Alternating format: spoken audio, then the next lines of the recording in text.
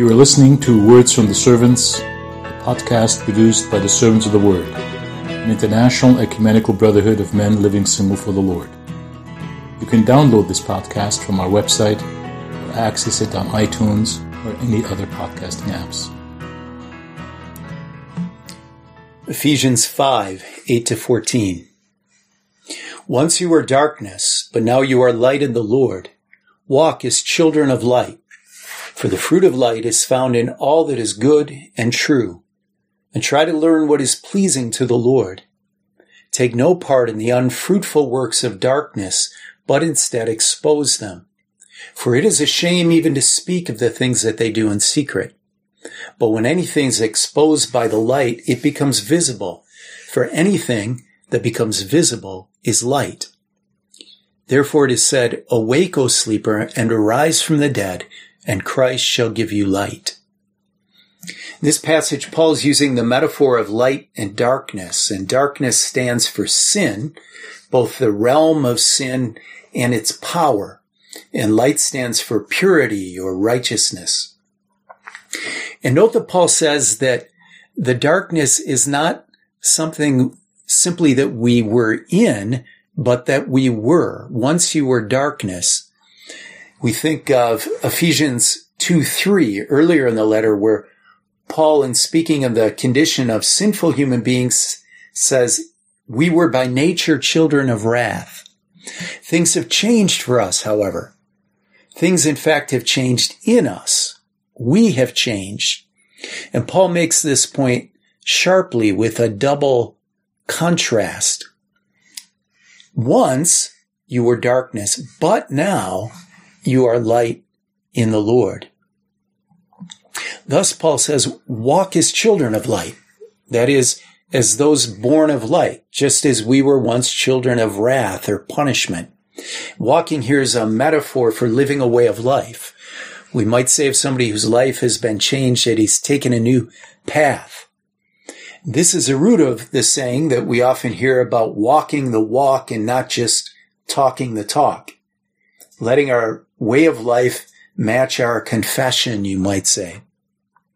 And Paul says, take no part in the unfruitful works of darkness. Don't be drawn into those deeds or those acts that belong to the dark, but instead expose them. And when he says it's a shame even to speak of things that they do in secret, he's probably speaking of those who are living a scandalous life. And there's a good chance that what he has in mind are actually brethren who've fallen into works of darkness. And he says, rather than being drawn into them, expose the works of darkness through admonition or rebuke, or disciplining those of our brethren who fall into them and participate in them.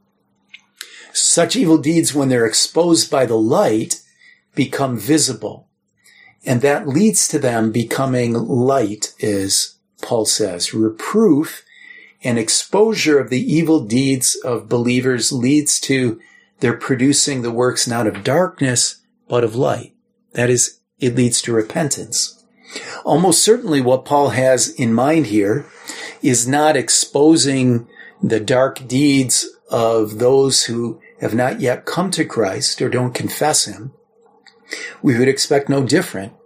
And our admonition or our rebuke would carry no weight with those who've not yet come to acknowledge Christ, haven't submitted to the basic gospel and come to faith. Here he's speaking almost certainly about our fellow believers and hopefully speaking of a word that changes them, that brings, by the exposure of darkness, brings light and repentance.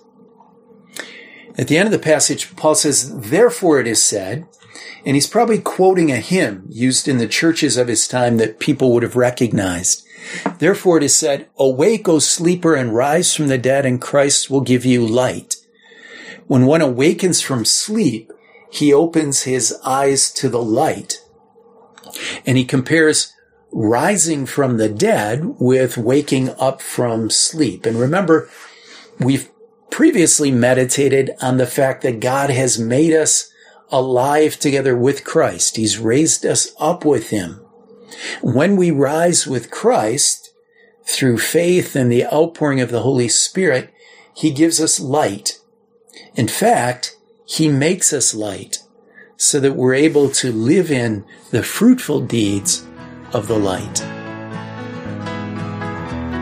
This podcast was produced by the Servants of the Word, a brotherhood of celibate men that is part of the Sword of the Spirit, an international ecumenical network of covenant communities.